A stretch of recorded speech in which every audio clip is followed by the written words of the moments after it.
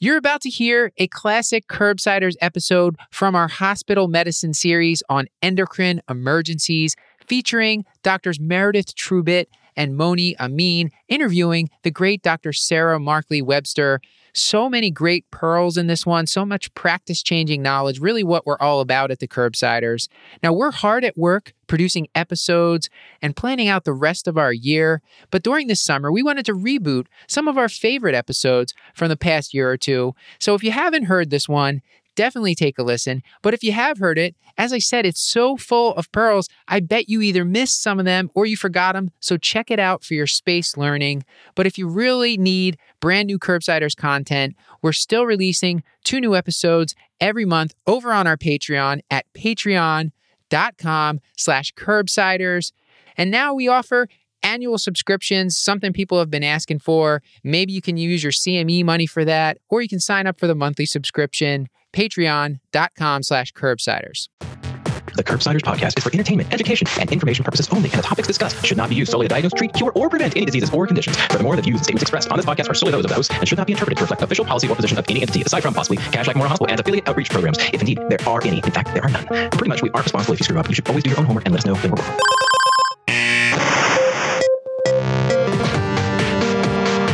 Welcome back to Curbsiders. I am not Dr. Matthew Franquato, as you can already tell. I'm Moni Amin, and we're back with another inpatient episode.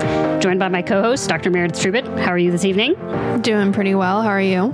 You know, I'm pumped, and they're about to find out why. But that's not relevant right now. What is relevant is on tonight's show, we discuss endocrine emergencies, a few that we haven't covered before. So DKA and hypercalcemia are episodes that we've already had.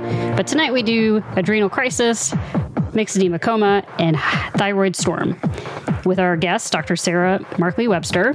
And in just a minute, Meredith's going to tell you a little bit more. But first, will you please remind the good people in the audience what it is we do on this show? Sure, Moni. We are the internal medicine podcast. We use expert interviews to bring you clinical pearls and practice-changing knowledge. And tonight we have a fantastic conversation with our guest, Dr. Markley Webster.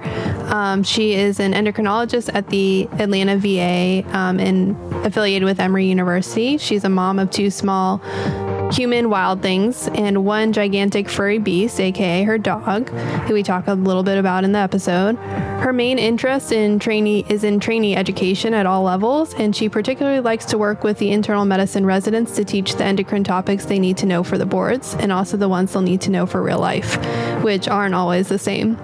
She's a shy introvert, but it's excited to be on the podcast. And like Moni talked about, we're going to talk a little bit about thyroid storm and adrenal insufficiency and mixed edema coma. So without further ado, let's get to it. Hey, Sara, thanks for coming on the show. We're going to start with some rapid fire questions. And to start, can you give us your one-liner? Yeah, so 35-year-old mom of 2 small petri dishes and 1 extremely large beast of a dog that keep me busy and chronically exhausted. What kind of dog? Great Pyrenees, and she's beautiful, and she knows it, and she gets into all kind of trouble because she knows she's beautiful. Oh, nice. I'm the dog person. Moni can't handle the big dogs. No, I cannot. That means she would be your best friend if you came over, and she would never leave your side, ever. I prefer Meredith's dog Wrigley, who stays away with she just stays away with a 10-foot pole. It's fantastic. Yeah, she has an antisocial personality. It's fine. That's why we picked. All right. So I think we'll kind of move through some of the openings questions kind of quickly, but I think the one that Moni and I really wanted to know from you, Sara, was tell us a little bit of like an example of good advice or feedback that you've gotten throughout your career or during your training. Yeah, I think the best was when one of my attendings, I was really struggling with a patient, and I felt like we weren't connecting and we weren't getting through and we weren't hearing each other. And the attending was just like, Sara, not everybody's going to like you and not everybody's going to want to listen to you. And that's okay. And maybe sometimes we need to say, do we need to get a new doctor, or do we need to get somebody else in here? Or do we need to just take a step back and realize that you're not going to be able to fix everything for everybody. And I think that really helped me put some perspective in that my patients have a lot going on and I have a lot going on, and we're not always going to be on the same page, and that's okay. And maybe next time it'll be better, or maybe next time it'll be worse, but that's not a reflection of me personally. So I think that really helped, because I was always like, what am I doing wrong? Why can't I get across or get through to this person? And so it really helped me take a step back from that. I think that's really good advice. I think especially physicians really are often people pleasing. And so it makes sense that we often feel like that is a breakdown on our end, when in reality, it's just life. And so I think that's like one we haven't heard when we've done these shows so far. And that's really good advice. Moni, do you want to jump into our pick of the week? So this is a shared one just because it's very, very ridiculously exciting. So friends, a couple weeks ago, I found this bright orange flyer on my door saying that there was this, it looked really sketch, I'm not going to lie. And it said that Netflix was making a show and that they wanted to potentially use my house for the show. Punchline, no, they did not use it, but they're using my neighbor's house. And the reason this is very exciting is who's involved with the project. So they are filming a series adaptation miniseries of the book A Man in Full, directed by Regina King, starring Jeff Daniels, Diane Lane, and Lucy Liu, and William Harper Jackson, which is from my favorite show, The Good Place. So very exciting. And then today happens to be filming day. So if you hear some weird noises, it's kind of probably related to that. The best part is I've had Regina King sightings today. It's very exciting. I spoke to her. Do you want to tell everyone what you said to her? Not really, Meredith, but I feel like you're just setting me up. So, what I had to tell Regina was, first I said, welcome to our humble abodes, plural. And then I just told her it was very exciting. And then that was the end of the conversation. And she continued to be a director of a multi-million-dollar show on Netflix. Meredith pointed out very kindly that I made it several hours before doing something so ridiculous. Yeah, Moni kept it together until she didn't. Yep. And honestly, I'm not going to lie. We're going to try to get through this so that we can catch a glimpse of Jeff Daniels, because he is the star that will be in the scene that is being filmed at my neighbor's house. And there's a very awesome group thread with my friends with pictures of us being creepy. So should we jump in?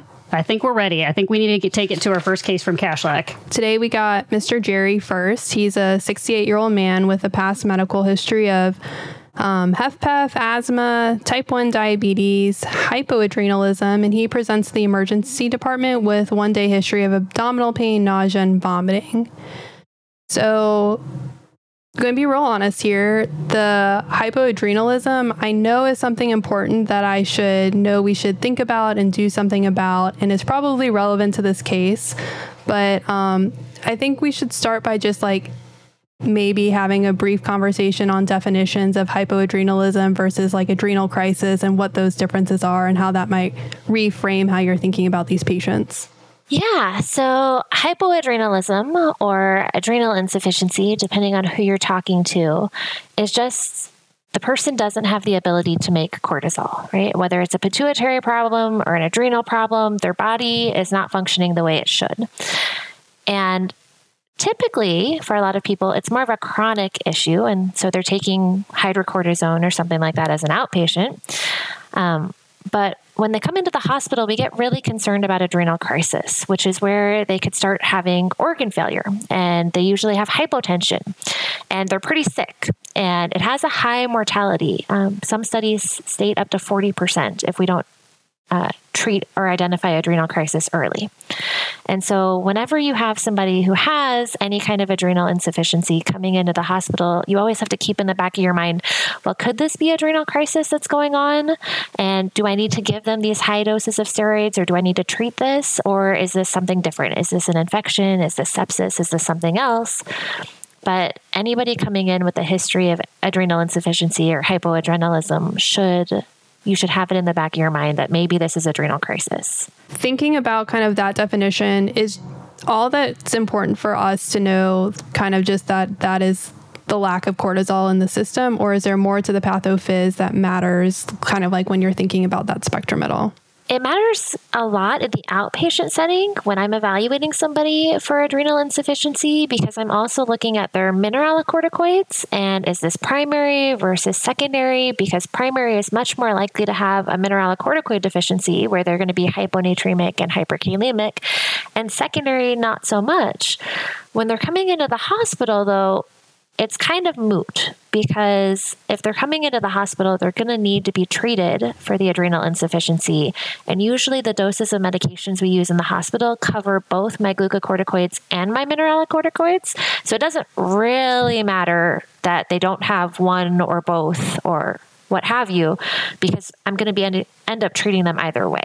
I think that you actually covered a couple of the points that I think we were trying to get to next, but we're going to take it back to Mr. Jerry for a second and kind of hit on the things that you did maybe in a little bit more formal way. So he's on further history. He's worsening fatigue over the last week in conjunction with that nausea, vomiting, and abdominal pain.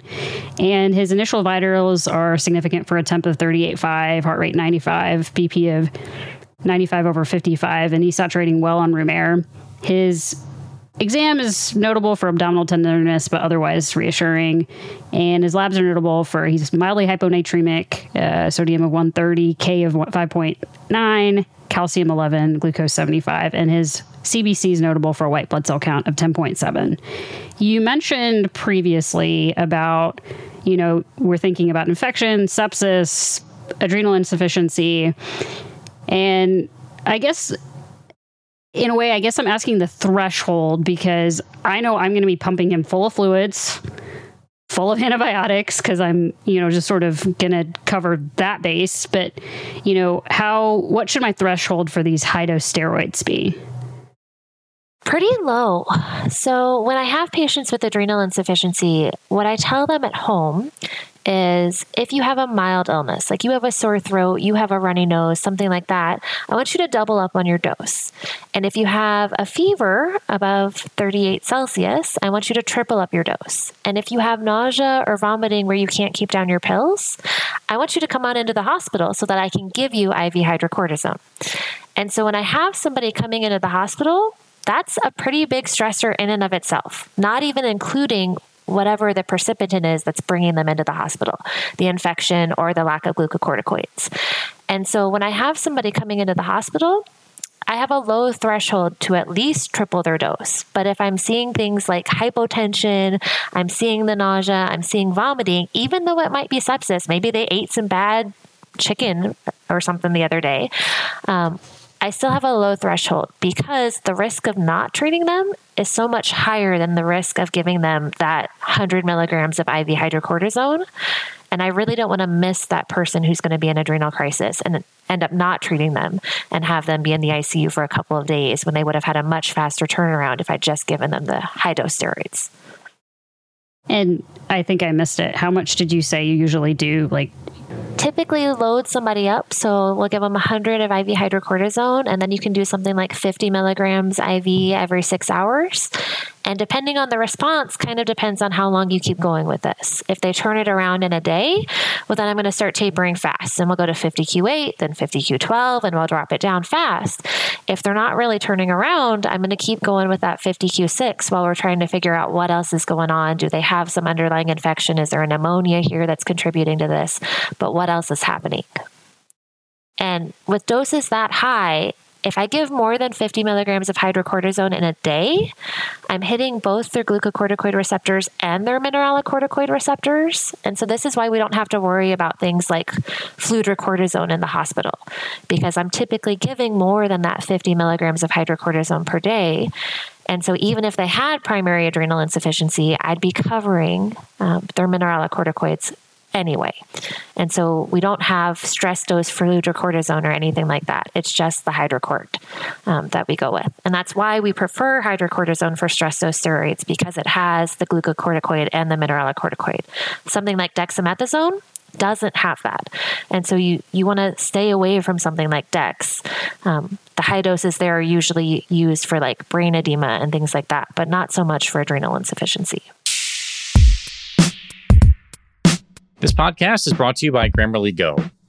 One of the joys of this job is that I get to be creative. I'm constantly working on talks or putting together podcast episodes, but I can run out of steam sometimes. And sometimes I use a little bit of inspiration or something to kind of kickstart me in the right direction.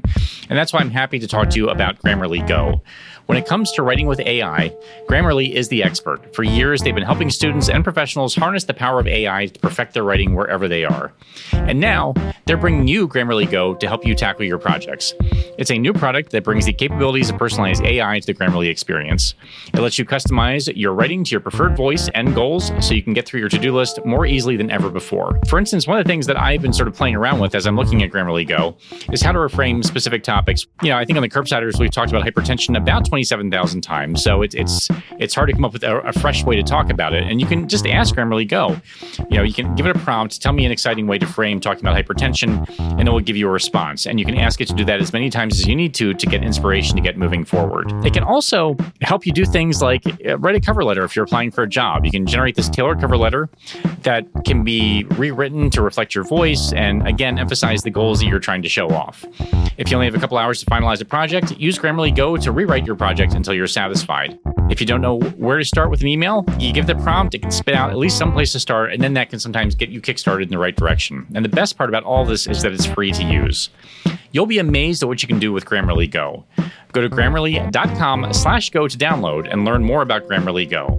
That's GRAMMARLY.com/go.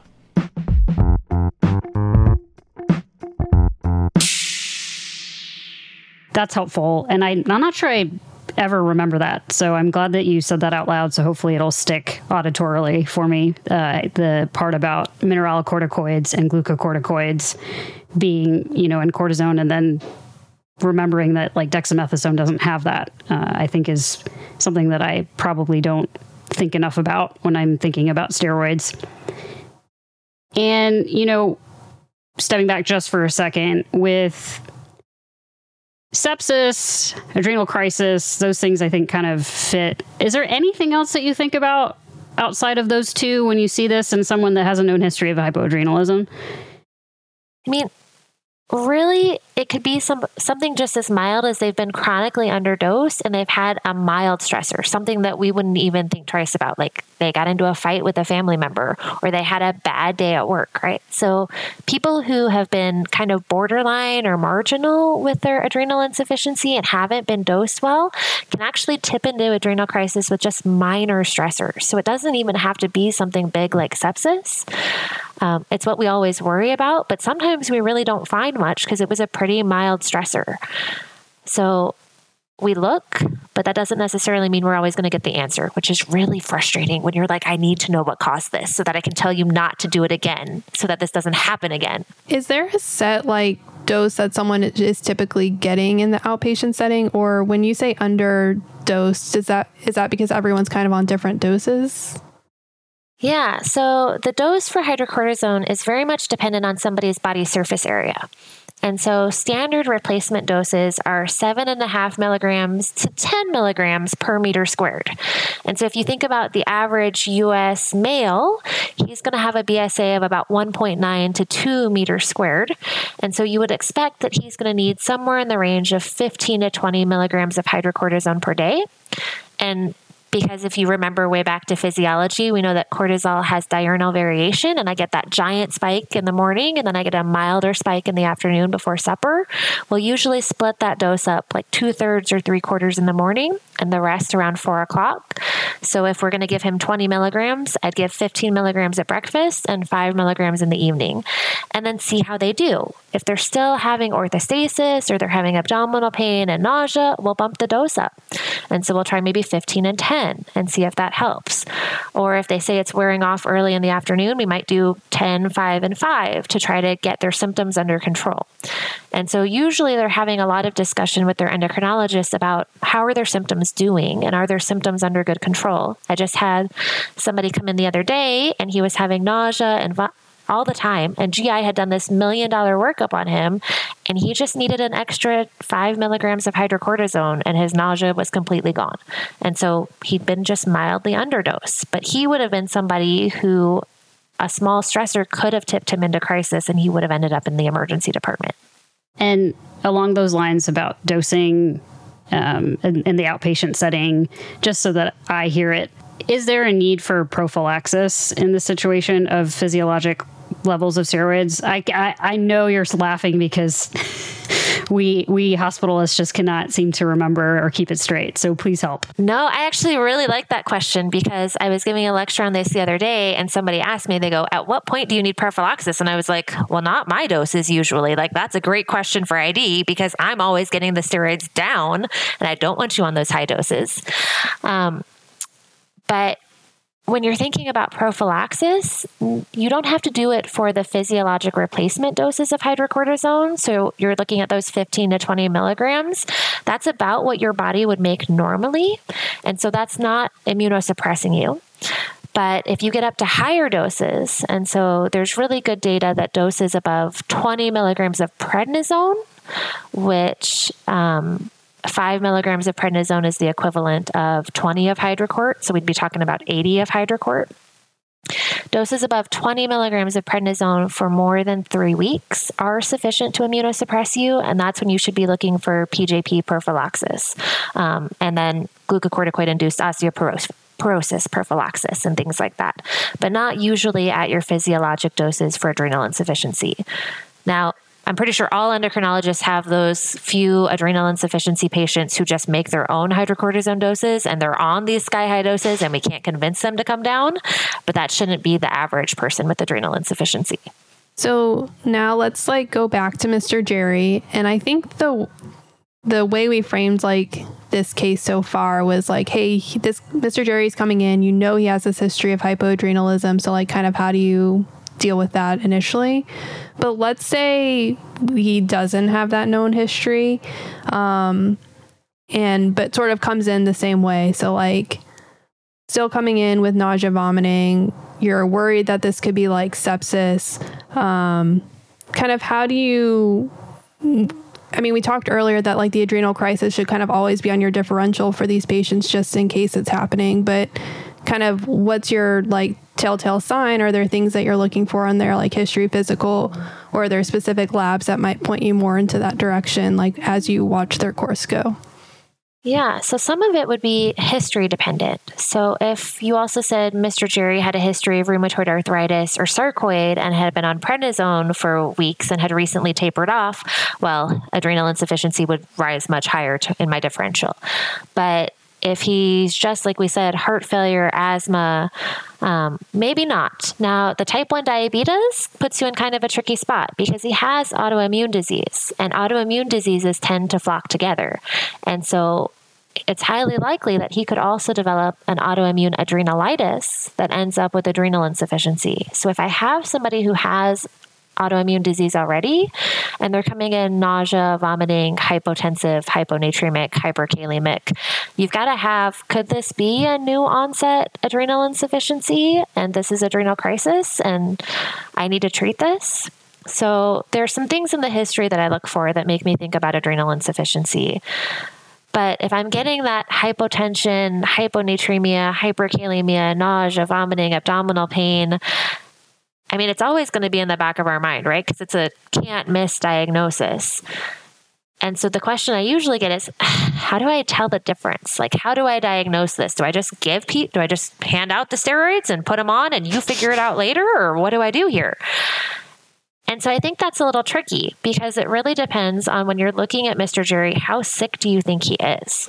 If you think you can wait an hour before giving steroids, well, go ahead and run a stim test and give him that 250 micrograms of ACTH and get a cortisol 30 and 60 minutes later and see can his adrenals function. It's not a perfect test, but it gives you some idea. But if he's looking pretty sick and you're worried, go ahead and give him the steroids. We can always figure out if he has adrenal insufficiency down the road, and 2 or 3 days of high-dose steroids aren't going to cause him osteoporosis or give him PJP or anything like that.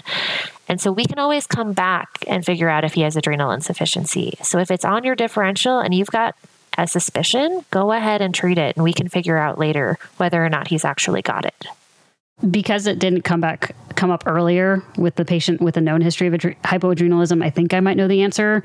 But I'm wondering, this is the first time that you've mentioned the stim test.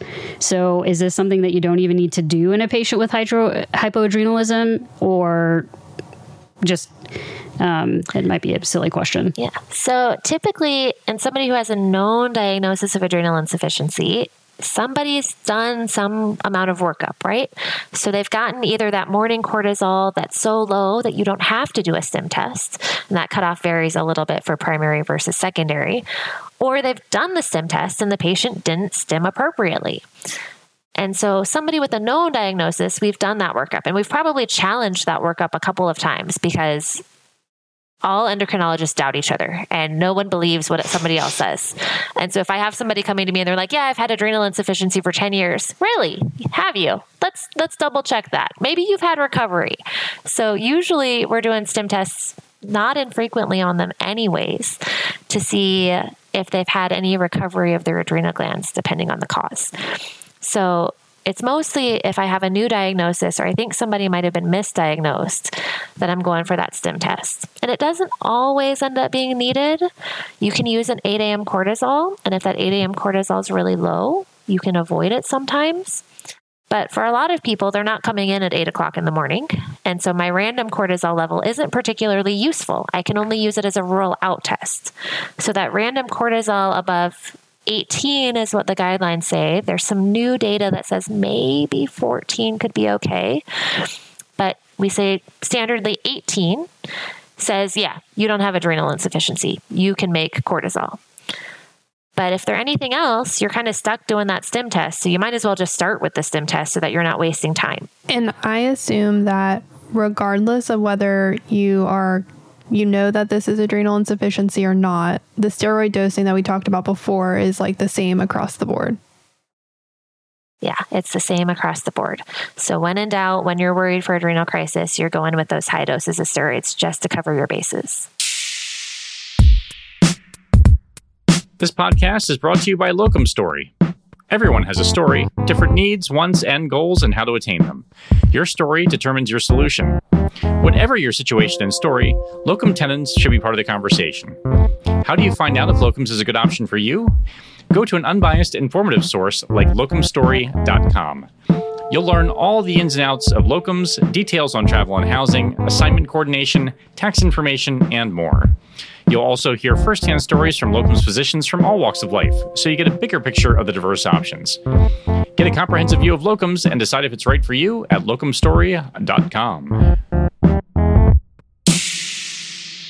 And in terms of treatments, are there any other treatments that are like beneficial from like a supportive standpoint that like us as a hospitalist would feel really confident in giving? So like Moni said already, the things that you'd already be doing, right? Lots of fluids. These people tend to end up really volume down. And so you're going to be giving a lot of fluids. You're going to be covering with antibiotics while you try to figure out if they have sepsis. Typically, a lot of the electrolyte abnormalities are going to resolve with the fluids and the glucocorticoids. And so like hypercalcemia is typically just going to go away when you treat the adrenal insufficiency and you give the glucocorticoids and with the fluids. So it's not necessarily something you have to focus in on and be like, oh man, I need to treat this calcium of 11. It's going to get better with the treatment of the adrenal insufficiency. So it's mostly the fluids, the antibiotics, giving the glucocorticoids and trying to figure out what precipitated this. And how fast do you typically see that resolution of their electrolyte abnormalities, like next day, or does it take a few days?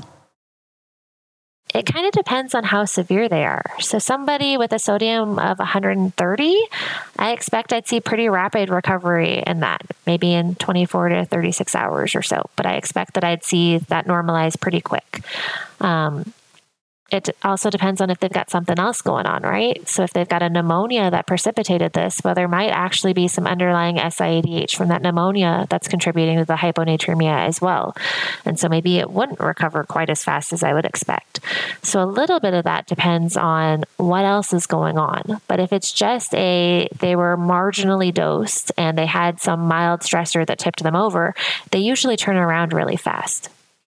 Okay. And kind of along those lines, I kind of think about this in terms of discharge, because you're probably checking the meds a little bit more as you're discharging the patient. So let's say Mr. Jerry's feeling better and he just wants to leave. Like, he just keeps pestering you and he's overall improved. So you kind of mentioned that if they're getting better, you taper pretty quickly. What sort of things are you looking for to be like, okay, they're ready to transition home? And then, like, what does that look like? Yeah. So usually, like you said, they're telling you, I'm ready to go home. Like, I'm feeling better. I'm feeling back to myself. I'm ready. And it kind of depends on how close I've gotten them back to their home dose, right? Because I did 50 Q6, then usually it's 50 Q8, 50 Q12. I might go to 25 Q12. And my goal is trying to get back down to like 15 and 5. And so I might go 20 and 20, and then 15 and 15, and 15 and 10, and 15 and 5. So it kind of depends on where I am in this. If I'm at 20 and 20 and they're saying they're ready to go, I'm going to say, all right, tomorrow you're going to take 15 and 15. The next day you're going to take 15 and 10. And the next day you're going to be back on your 15 and 5. And we review the sick day dosing I tell my patients this should be reviewed with you every like healthcare contact you get, because it's so important.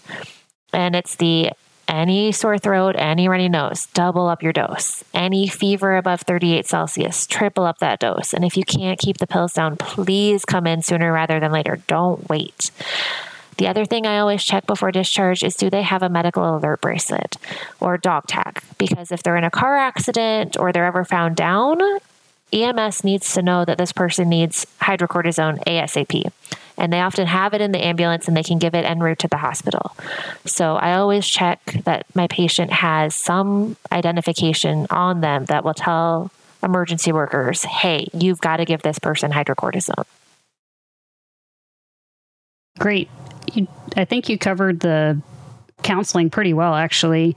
So it seems like increasing the dose, telling them sort of when to increase the dose in the setting of any sort of stressor, and then, making sure they have a medical alert bracelet. Are there any other sort of things that you like to tell patients as they're, heading out the door to help prevent them from having to come back with this? Don't run out. That's often one of the big ones is, don't wait until you have 2 days left to call me for a refill, because I don't know that it'll get to you in time. And so I often also make sure that when I'm prescribing the tablets, I'm not prescribing just the number of tablets they need for maintenance. I'm usually throwing in an extra 50 or 70 tablets for a 90-day supply, so that if they have those stressors, they have extra on hand and they don't have to worry about running out. And so I usually want to make sure they've got more than what they need, because I'd always rather they take the tablet than not have the tablet and end up in the hospital. And I think this is intuitive, but I think we made this point a lot in the Emergencies episode too. As the hospitalist, I'm not doing any of this alone, correct? Like, these are not decisions I'm going to have to make. No. Endocrine is always more than happy and would actually probably be a little bit irritated if you weren't calling us about these patients and saying, hey, I have somebody with adrenal insufficiency coming in sick. That's yeah, I'm going to go see them right now, because I want to make sure that we're on top of all of the steroids and we've given the right amount of fluids and we've got the antibiotics. And most endocrinologists are pretty obsessive about things. And so adrenal insufficiency is one of those things we like to stick our fingers in, and sometimes you might just find us there even if you haven't called us. I was going to say, I'm not going to lie, I feel like you guys have a bat signal or something when your patients come in, and I'm very grateful every time. Many of them have our direct cell phones or a way to send us a message to say, I'm in the hospital, so that we can be like, I am coming, I will see you, I will be there. So definitely for my adrenal insufficiency patients, they know how to reach me. And then I just insert myself regardless of whether I'm asked or not. Appreciate the honesty. So I think we can recap a little bit because I think we touched on a lot of really helpful information. I think to start, broadly, we're talking about adrenal insufficiency and adrenal crisis, which is for us in the hospital really just significant for the lack of cortisol that these patients have. And if you have any concern kind of for this happening, whether it is they have a known history or enough clinical clues in the emergency department to trigger you to not hesitate in starting the high dose steroids. If you think if the patient doesn't have a known history and you think that they can tolerate doing a test, go for it. But otherwise, if you have any doubts, kind of just go ahead and start the steroids and figure it out on the back end. And I think that's kind of the high points that we hit. Moni, do you have anything else to add? One of the things I liked that you kind of mentioned, Sarah, when we're getting ready to send people home is kind of let the patient be the guide. There's no need to, force the issue about tapering them if they're already feeling better and their vitals and labs all look good. So I think that's a good thing to keep in mind, because I think we all get a little cautious sometimes, and listening to the patient can be helpful. Shocking. Anything you want to add to our recap? Nope. I think you guys hit all of the big key points. I should mention that there is the option for stress dose steroids that you give continuously, because there's relatively new data that came out that said maybe stress dose steroids, maybe they have a period where their levels still fall below physiology. And so there is an option that you can give continuous hydrocortisone through an IV, and it's 200 milligrams over a 24-hour period, and it's just a stable dose. But none of the hospitals that I've worked at have been able to do that successfully. So it's not something we typically reach for, because pharmacy is usually able to hand out that 100 or 50 of IV hydrocort, no troubles. And the delay in trying to have them figure out how to make the continuous hydrocortisone typically gives me a little bit of the heebie-jeebies. And so I just go for just give the IV 100 right now. And that way I know they've got something. But there is an option to do continuous hydrocortisone if it's available at your institution. Great. I think we are ready to go to our next case at Kashlak. Miss Nancy, she's 78, has a history of hypothyroidism, HFrEF, bipolar. She's been stable on her lithium for years, and she recently got started on amiodarone for AFib. She was brought into the emergency department by her family. They said that she's been disoriented, confused. Her vitals initially are notable for hypothermia. Her temp is 35. Her heart rate's 49. Blood pressure is 80/40. Starting to panic a little bit. And her oxygen saturation is 91%. Her exam's notable for being lethargic. She's got some rales bibasally, and she has decreased deep tendon reflexes. Kind of similar to our last case. With the known history of hypothyroidism, I feel like mixed edema coma comes to the differential a lot faster in this situation. But one of the things I don't think I've ever fully appreciated is that there's a spectrum from hypothyroidism to mixed edema coma. So what kind of helps you distinguish that, and kind of from physical exam and that sort of stuff? Yeah. So not going to lie, I get called not infrequently, and they'll be like, Dr. Markley, this person's TSH is the highest I've ever seen. It is 200. I'm worried about mixed edema coma. And what I usually tell people is, if you saw this patient in your office and you didn't have labs, would you be admitting them to the hospital, or would you be sending them home? Because if you're going to send them home, they don't have mixed edema coma. But if you're looking at putting them in the hospital, well, they very well might. And so that's kind of what my first cut point is. If they look clinically well, this is not mixed edema coma, because mixed edema coma is a clinical diagnosis. It's not a biochemical diagnosis. It's not a lab diagnosis. It's a clinical diagnosis. And so it is, your patient has altered mental status, and you think this could be due to lack of thyroid hormone. And yeah, oftentimes you'll see things like hypothermia and bradycardia and hypoventilation, hyponatremia. You'll have these other triggers that give you support. They also typically happen to be older females in the wintertime. And so you'll kind of have this supporting information that says, yeah, this could very well be mixed edema coma. And at the very least, there's no harm in treating it like it is, because again, like all of the endocrine emergencies, mixed edema coma has a pretty high mortality rate if we don't catch it and treat it. And so if it's crossing the back of your mind, it's worthwhile going down that path to see if it is and treating accordingly.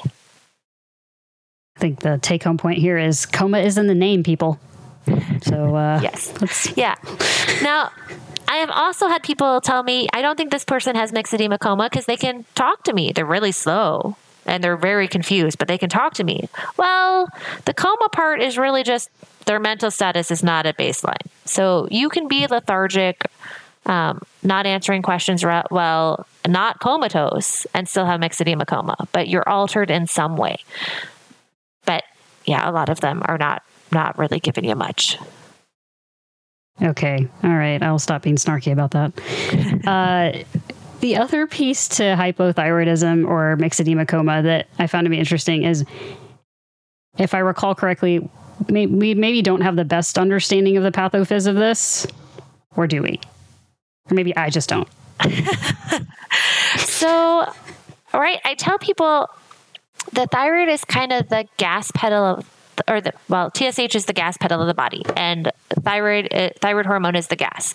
So you need it in order to maintain regular metabolic functions, to be able to control heart muscle contractions, regular muscle contractions, neuronal conduction, things like that. So if I don't have any, well, nothing runs.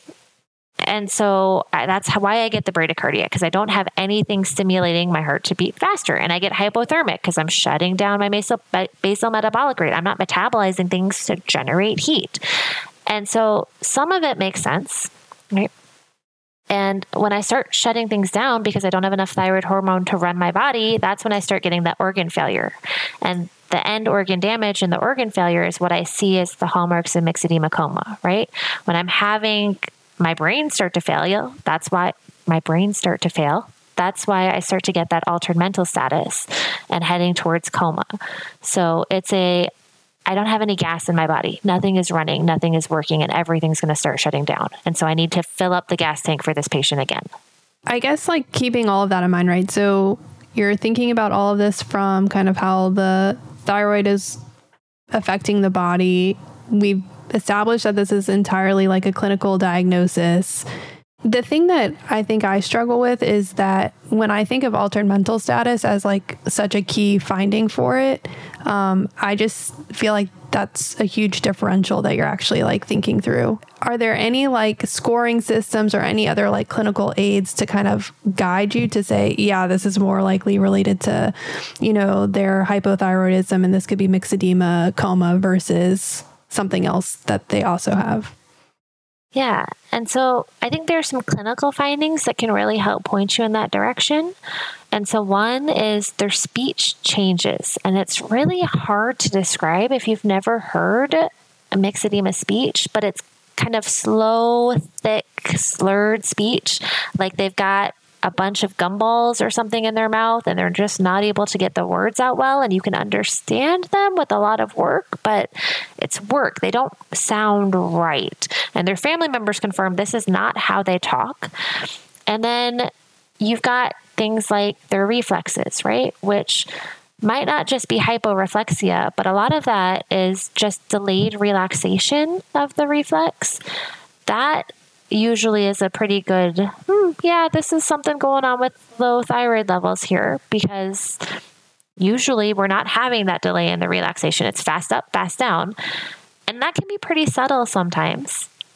It's much more obvious when they're truly in mixed edema, but sometimes it's best elucidated when you actually put your finger over the biceps when you're tapping so that you can feel the delay in the relaxation. They've got typically the mixed edema, right? So they have edema that's non-pitting that you're seeing. And then they've got their vitals that are all wonky, right? They're hypothermic, they're bradycardic, they can be hypotensive, and their electrolytes are getting all wonky too, with hyponatremia and things like that. And so it's kind of looking at the whole constellation of the patient, because there's a lot that could be altered mental status, right? be infection, encephalitis, other things. But if it's on there, it's a fairly easy treat, and they should start getting better pretty rapidly. Typically, people turn around within a day. I had somebody turn around within a couple of hours after he got his levothyroxine, and he was like, I feel like a new person. I believe it, man. I feel like a lot of endocrinologists might not even say, this might not be myxedema, but there's no harm in kind of giving them that extra dose of levothyroxine just to make sure and to get them bumped up to make sure that myxedema is not contributing to any of this, right? Kind of similar to adrenal insufficiency. It might be sepsis, but the risk of not treating adrenal insufficiency way outweighs the risk of just treating. And so when I have myxedema coma popping on my radar, I think most endocrinologists will lean towards, let's just go ahead and give them a dose of the IV levothyroxine, fill up the tank a little bit, take this issue off the table. This podcast is brought to you by Birch Living. I have shared with you all in the past how much I love sleeping, but despite that, I don't do as much of it as I would like. I have a lot of ambient anxiety. I have work to do. I have cooking shows to watch late at night. So when I do finally go to bed, it's important to me I'm able to maximize my sleep and sleep as well as I possibly can, which is why I'm thrilled to tell you about Birch mattresses. Birch mattresses are stylish, they're comfortable, and most importantly, they are environmentally conscious. They are non-toxic, which is good. They are made right here in America, and they are crafted with natural inorganic materials that have been sustainably sourced. It's important for me to have a mattress that is made with organic and natural materials because, as I mentioned, I have a lot of anxiety and I'd rather sleep on something that is not poisonous and is not poisoning the environment. We'd like to give all of our listeners the ability to enjoy a deep and restful night's sleep with a new mattress from Birch. They source only the finest quality materials like organic fair trade cotton, organic wool, and natural latex to create a luxurious mattress designed to give you the best night's sleep. Every Birch mattress is constructed with non-toxic materials and focuses on breathability to keep you cool at night. Plus, Birch knows there's no better way to test out a new mattress than by sleeping on it in your own home, which is why they offer a 100-night trial to try out your new Birch mattress. And because they believe so strongly in the quality of their mattresses, each mattress includes a 25-year warranty. And don't forget, Birch mattresses are American-made. Birch owns its own manufacturing facility and relies on skilled manufacturers to produce the highest quality product. Birch mattresses are shipped directly from their manufacturing facility to your door for free. The mattress comes rolled up in a box and is super easy to set up. Right now, Birch is giving 20% off all mattresses and 2 free EcoRest pillows at birchliving.com/curb when you use the code BirchPartner20. Again, that is 20% off and 2 free EcoRest pillows at birchliving.com/curb when you use the code BirchPartner20. Sleep better with Birch. So I think that's a good segue. Let's talk a little bit about the thyroid replacement and treatment. Where do you start? Yeah, so the guidelines say we should start with IV levothyroxine. And the reason for IV is because these patients might have gut edema. And so the bioavailability of levothyroxine and the absorption are not great as it is, right? It's super finicky. And so if I also have gut edema compounding that, I just want to avoid any absorption issues. And so we'll give IV levothyroxine, and it's usually a loading dose of 200 to 400 micrograms. If my patient is younger, doesn't have a lot of comorbidities, I'm going to err on the high side of that. If it's a little old lady or they've got some heart history, I'm going to err maybe on the lower side of that with a 200 microgram dose. And so I'm going to give them a loading dose right now. And then what I'm going to end up doing is I'm going to be giving them every day after that 75% of their oral dose in IV form. And so that's going to get their levels up. And you can watch things to make sure this is working. So you can get a free T4 level every 3 days or so, and you can see that their levels are coming up. Typically in myxedema, they've got low or undetectable free T4 levels. And so you can actually watch and say, yes, we are in fact getting these levels up. We're treating them appropriately. There is some consideration that you could maybe give liothyronine or T3 as well, in addition to levothyroxine. And most of us are really comfortable with levothyroxine. We have a lot of patients who have hypothyroidism, and we've given levothyroxine a lot. But liothyronine is not something we have as much experience with. And this is a pretty weak recommendation that the ATA gives. But there's some concern that in myxedema coma, maybe you don't convert T4 to T3 as well in the periphery. And T3 is the active form.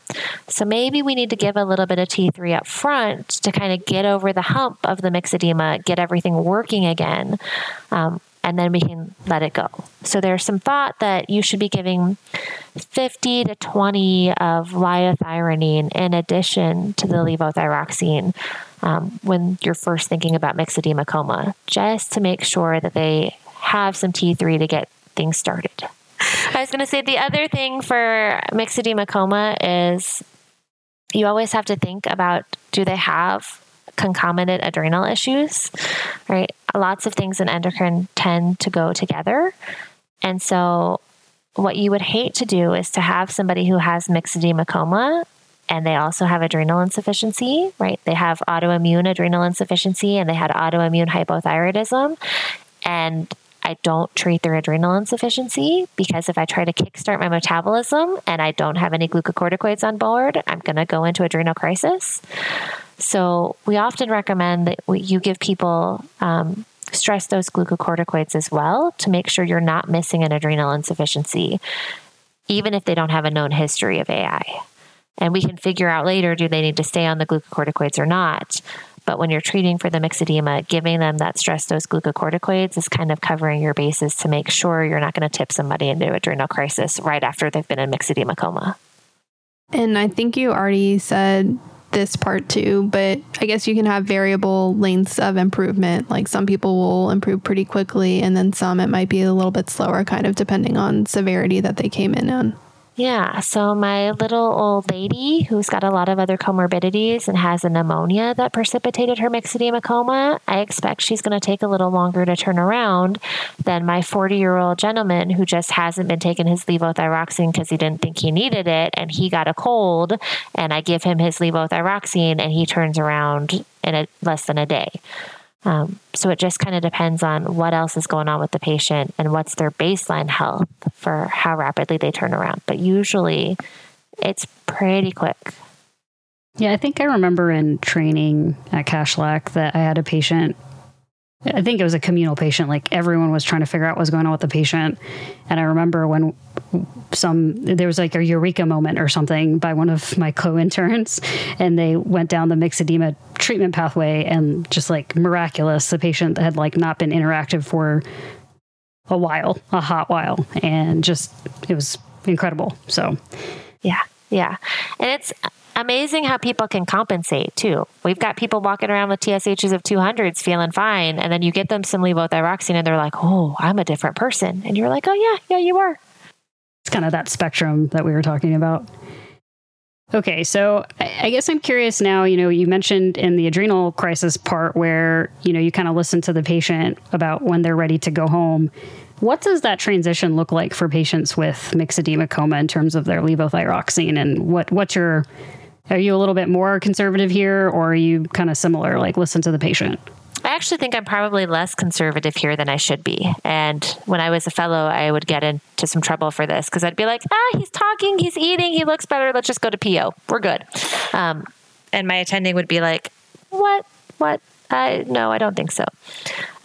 So I still think it's a lot based on the patient and how the patient is doing, right? If they're talking to you normally, they're feeling better. I don't see any reason to continue with IV levothyroxine, right? If they're not having any edema that you're seeing, it's fine to switch back to PO. The downside to PO in the hospital is timing it is a huge pain, right? Because nursing wants to give all of the medications at the same time, which is typically right around breakfast time, and levothyroxine likes none of those things. And so you're usually timing it to be given at like 4 or 5 in the morning. And then the patient's mad because they're getting woken up at 4 o'clock in the morning to take their levothyroxine and then they can't fall back asleep.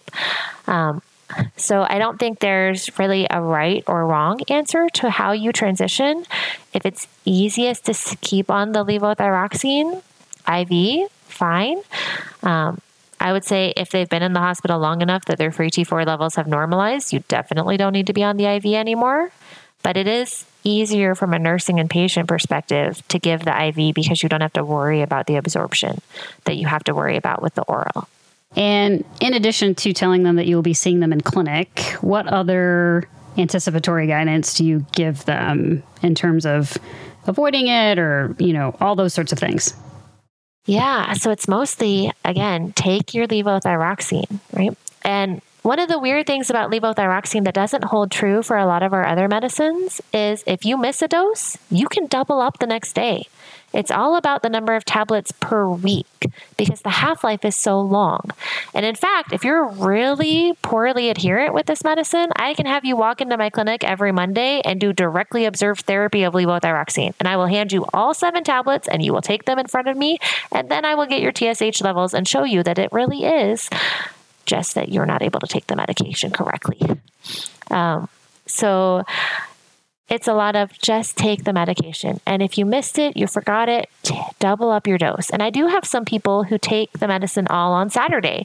And they give me a little bit of palpitations because if they ever forget to take it on Saturday, they're going to be in much bigger trouble than if they miss one dose, which is why we tell people to take it every day. But it's all about getting in the correct dose per week, the correct number of tablets per week. And so that's what I usually talk to people about is you've really got to get this in. If you have to put it on your bedside table, so it's the first thing you see when you wake up, put it on your bedside table. Take it the moment you open your eyes. Then go shower, get ready for the day. By that time, you can take your other medicines and you can eat your breakfast. And then you're not having to worry about the absorption issues that come if they're taking it with calcium or iron or dairy products. Or you can take it right before you go to bed, as long as bedtime is 2 hours after your last meal, right? So again, you can have it on your nightstand table. You're turning out the lights. You pop that super tiny pill of levothyroxine. It's itty bitty, and you just take it. But you have to take it. Do we need to set alarms in your phone? Sure. Do we need to have pill boxes where your family comes and helps you if patient's struggling with memory impairment? Sure. But we've got to get it in, and you've got to get it in consistently. And so that's the big thing that I really stress with patients and their families when they come in with mixed edema is you really have to take this medication. You don't want to be back here again. And just outside of taking medications, any other triggers they need to be aware of? That's typically the big thing is they haven't been taking it or they've been marginally adherent with it. And again, they're kind of on that cusp of they're able to hang in, they're compensating just barely, but any small thing tips them over. So the biggest thing is just getting the medicine in and making sure that they're following up to make sure their doses are correct.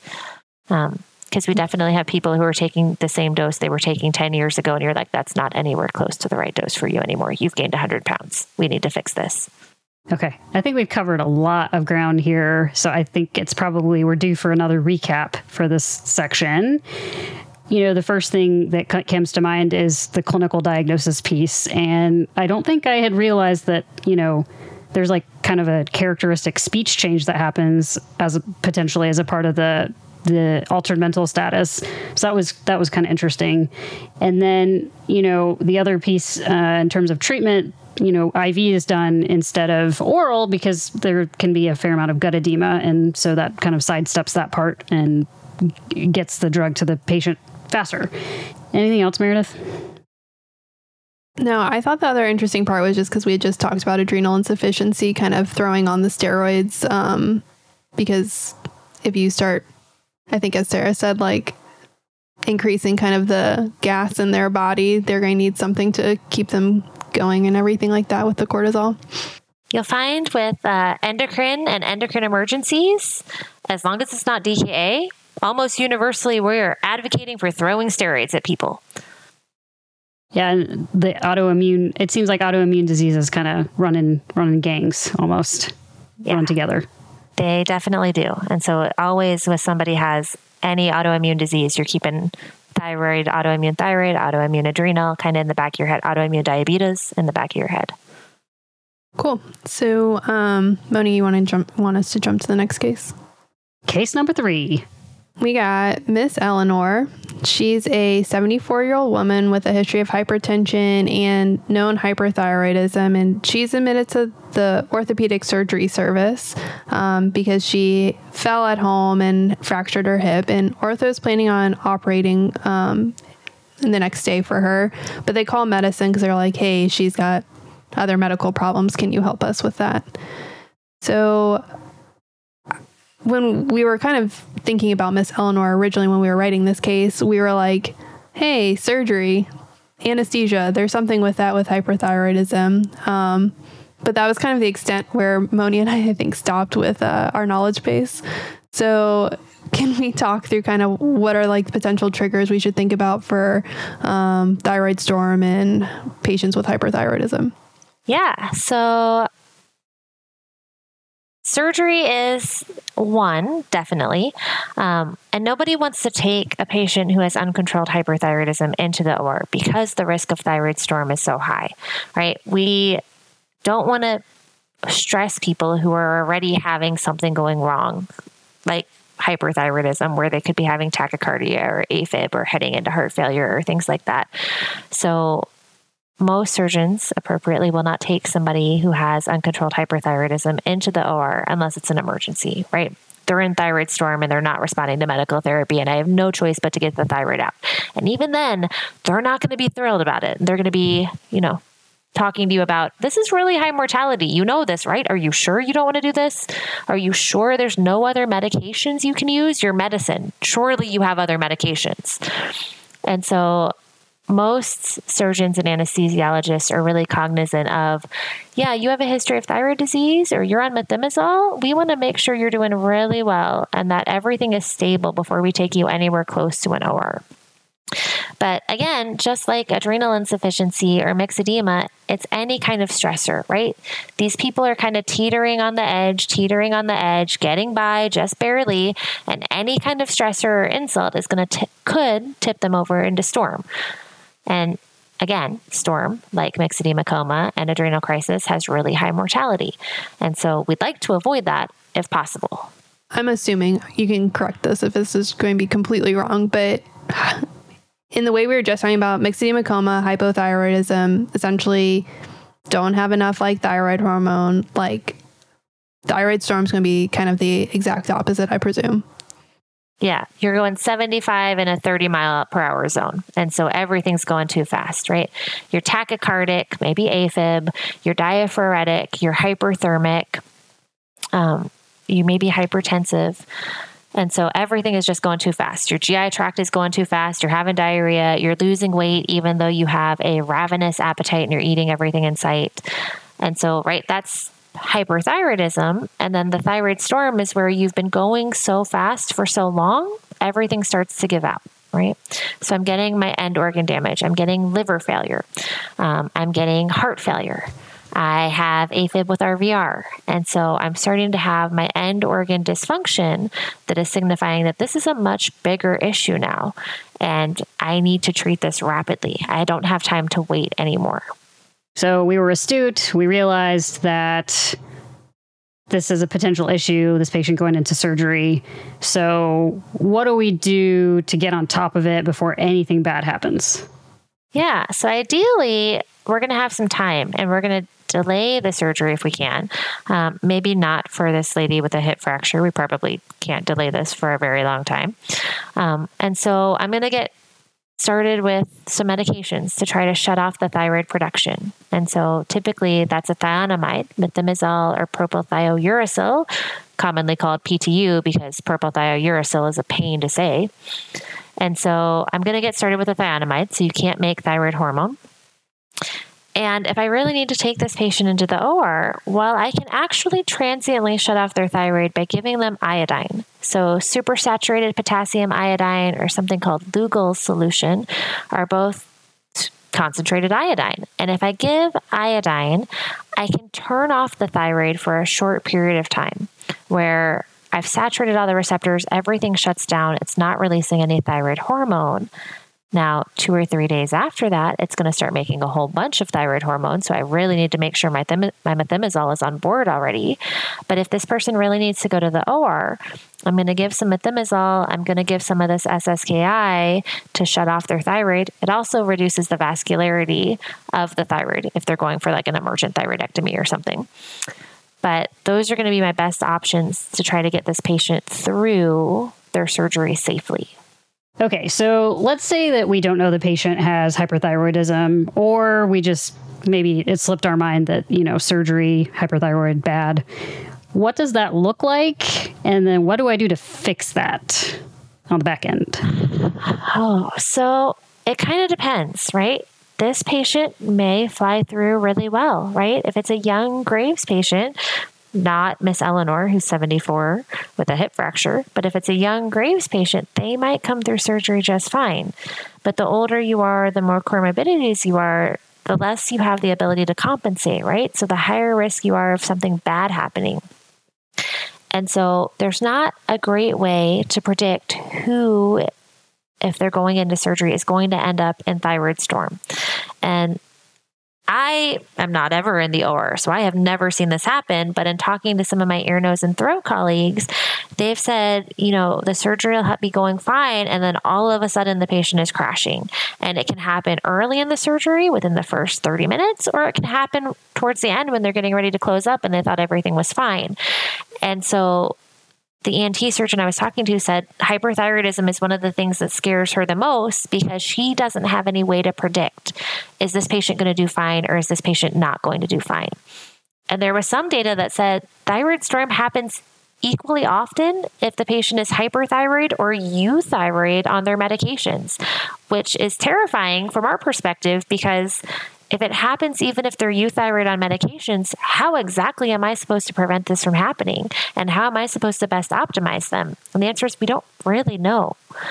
And so they could fly through, they could do really poorly. And there's not a great way to predict which one they're going to do. We've kind of talked a little bit about, treatment on the back end in a situation where a patient has had thyroid storm. And I think this is a running theme, and you kind of addressed it in the last case, but can we talk again about steroids? I don't think I've ever talked about steroids so much, to be honest. Yeah, I always find it a little bit ironic for somebody who is always trying to get people off of steroids, how much I talk about how we need to put them on for some people. So, all right. So we're talking about our patient has had this terribleness happen in the OR. They've gone into storm. They're having the signs of end organ damage. They're not doing well. We're giving them medications. And we talked about methimazole and SSKI before to try to minimize risk. But after, when we've kind of hit the fan, and we're doing more often PTU now. And so I'm going to give PTU. I'm going to keep going with my iodine. And then I do have to give my glucocorticoids again. And again, we're going with my stress dosing glucocorticoids, saying, again, storm, hyperthyroidism, autoimmune disease, most commonly for many people, Graves' disease. And so I'm worried that there could be a component of adrenal insufficiency going on here. And I want to make sure I'm not going to precipitate an adrenal crisis. So I'm going to give my IV hydrocortisone again. It also gives me an extra benefit because hydrocortisone inhibits T4's conversion to T3 in the periphery. So it helps decrease the amount of active thyroid hormone I have floating around in the blood, causing me problems. And in that same vein, I'm also going to want to be giving a beta blocker. And so the recommendation is for esmolol or propranolol. Propranolol is probably what's most commonly used in the US. And so I'm going to be giving propranolol to slow down the heart rate or help with the AFib and keep them rate controlled. But it also inhibits peripheral conversion of T4 to T3. And so I'm reducing my active hormone with propranolol as well. And so Endocrine has a garbage mnemonic for this called the 5 Bs, which is the worst mnemonic I've ever heard because literally each one of the Bs is block. And so it doesn't help you in any way, shape, or form. And so it's block synthesis with your thionamides, block peripheral conversion with glucocorticoids, block peripheral conversion with beta blockade, block release with iodine, and maybe block hepatic circulation with cholestyramine, but that's not so much used anymore. But it's a terrible mnemonic. But whenever you talk to any endocrinologist, they'll be like, oh, the 5 Bs. And you're like, it's just block. They're all block. Yeah. So I have a soapbox on that mnemonic. It drives me crazy. But yeah, they're getting glucocorticoids too. And so they're getting a stress dose just like we're giving for myxedema, coma, and adrenal crisis, just to make sure that we're covering our bases. And is there any other supportive care to provide them? Because at least the beta blocker feels like that's definitely within my realm that I would feel more comfortable with. the others, I'm definitely just asking endo to help me with dosing and things like that. But are there, in the way that there were fluids for like adrenal insufficiency, are there things like that we should think about? So if they're really hyperthermic, right, things like aggressive cooling can be used. But again, I'm not sure how much that would be you pulling that trigger versus me pulling that trigger versus us looking at each other and being like, what do you think? Should we cool this guy? Sure, let's give it a try. It's not going to hurt anything.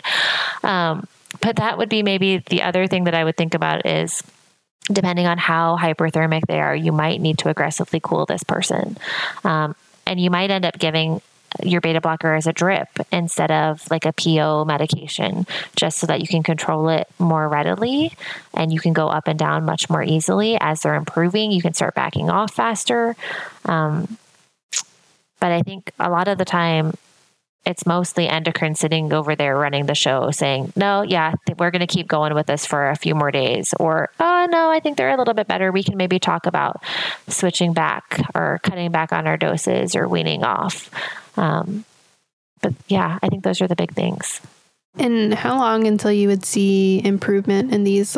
I'm assuming it's the same as the other cases, but this one's actually got some data behind it. So they should improve within 24 to 48 hours. And if they're not improving with our therapies at 48 hours, they need something better. And so whether that's a thyroidectomy or plasmapheresis, but if these medications aren't working at 48 hours, you have to do something else because they're now extremely high risk of mortality and you need to do something. And so the surgeons are going to want you to do plasmapheresis. You're going to be running down to talk with your colleagues about plasmapheresis, and they're going to be like, I've never plasmapheresed for thyroid storm, because most of us have never plasmapheresed for thyroid storm. And so you're all going to be kind of chewing your fingernails, watching this patient very nervously while you figure out, is plasmapheresis going to work, or are they going to have to go to the OR because they're high risk of death without going and they're high risk of death with going, and I've got to do something. So when you get to that 48-hour time point, I would think that like time is just kind of the utmost importance also for the patient.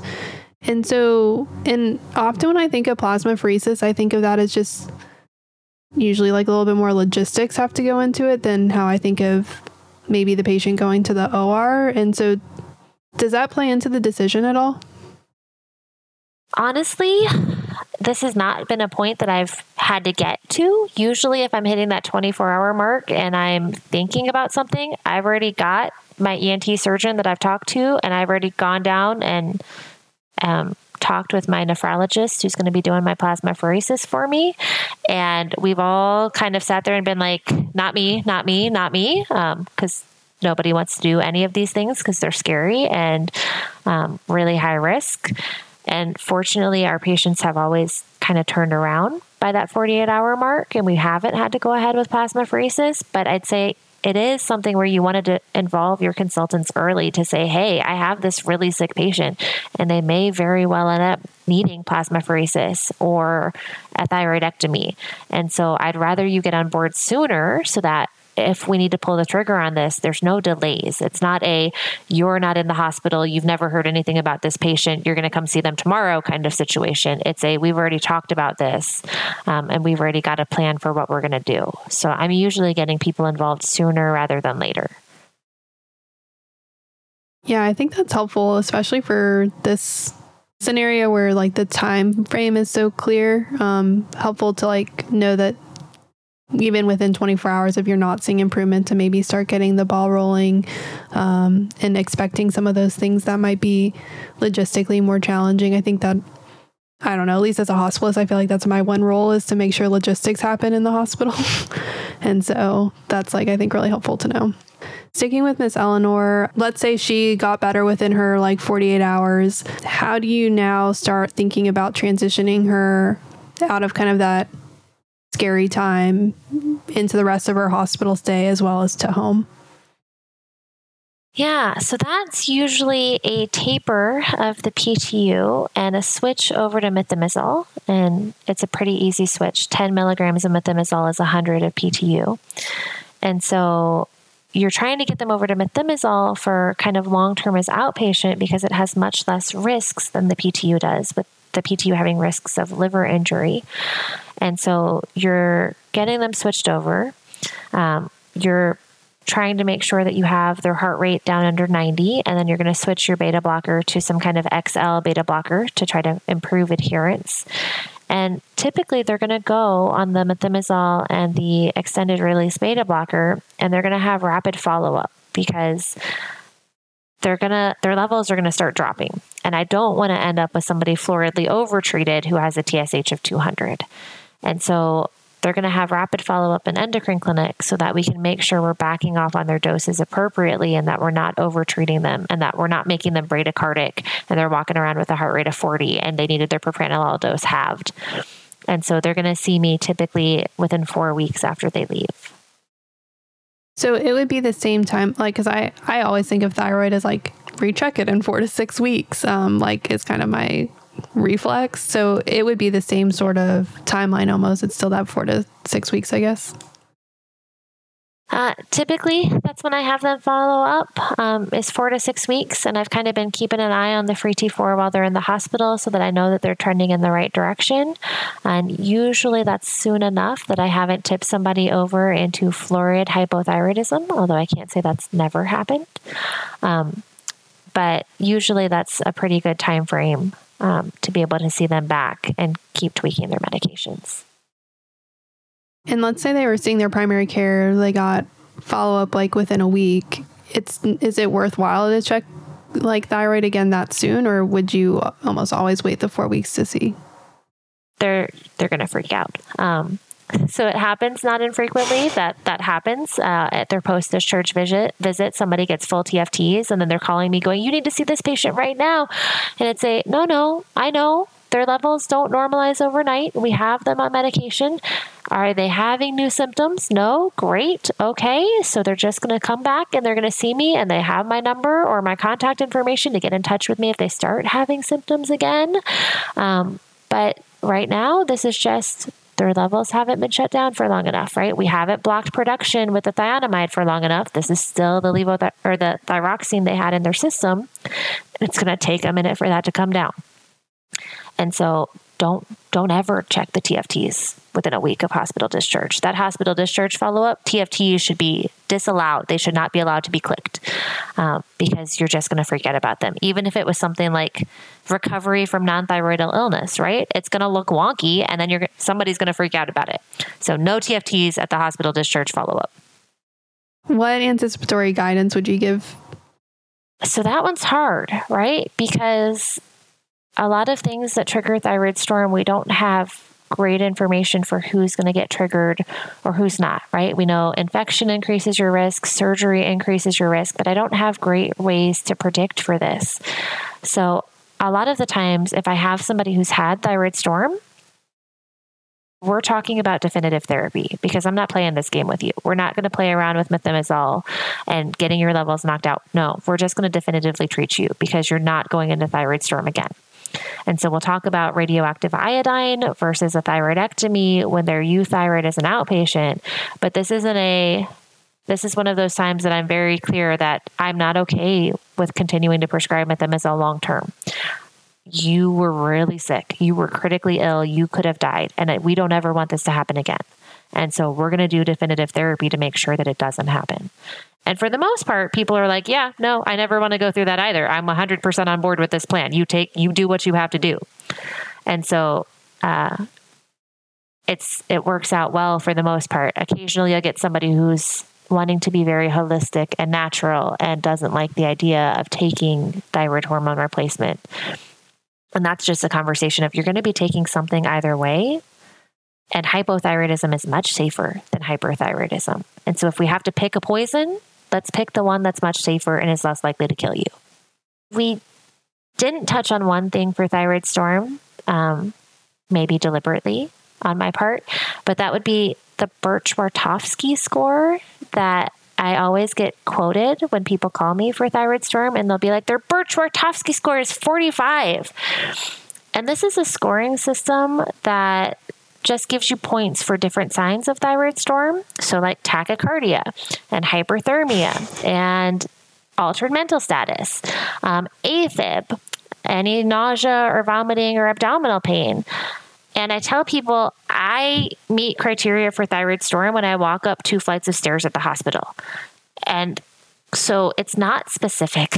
It doesn't tell you that, yes, this is 100% thyroid storm. It tells you this could maybe be a thyroid storm. And so it's not something to hang your hat on in the diagnosis. So it's good for helping you think about the end organ damage that you're looking for with thyroid storm. But just because they have those things does not mean that they're in storm, right?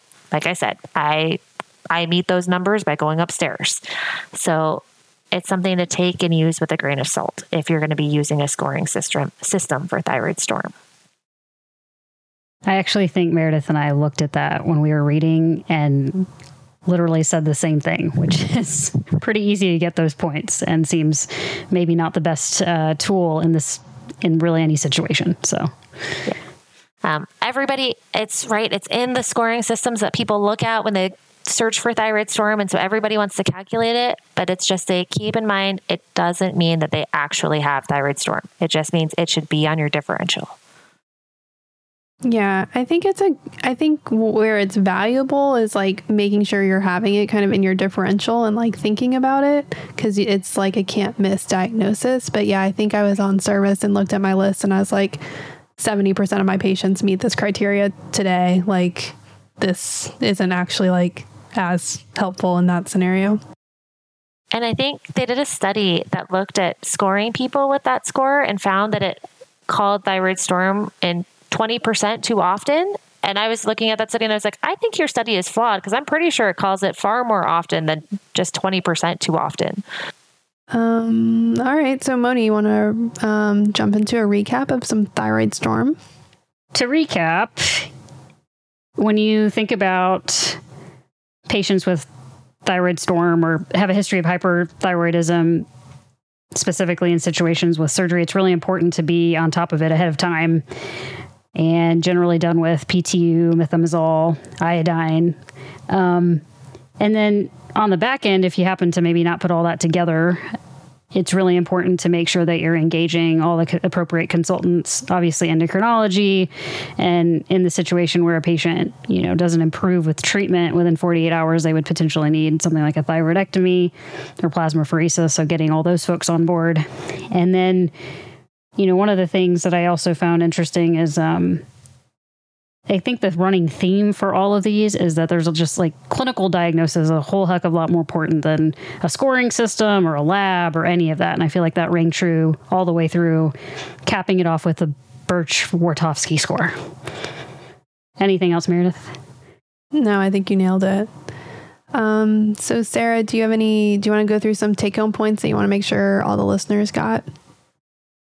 Yeah. So I think the biggest thing is looking at your patient, right? Because none of these you can hang your hat on lab diagnoses or biochemical findings. And so if your patient looks well, they probably don't have one of these. But if your patient looks sick, they very well might. And it's better to hedge your bet and say, let's treat them like they do, rather than miss one of these diagnoses because the mortality rate is so high. So again, patient looks well. I don't care that their TSH is 200. They're not in mixed edema coma. But you could have somebody who went into mixed edema coma with a TSH that's pretty close to normal, right? It just depends on their ability to compensate and what other comorbidities they have. And so it really depends on how your patient looks. But if these are running through your brain, it's always safer to treat than not.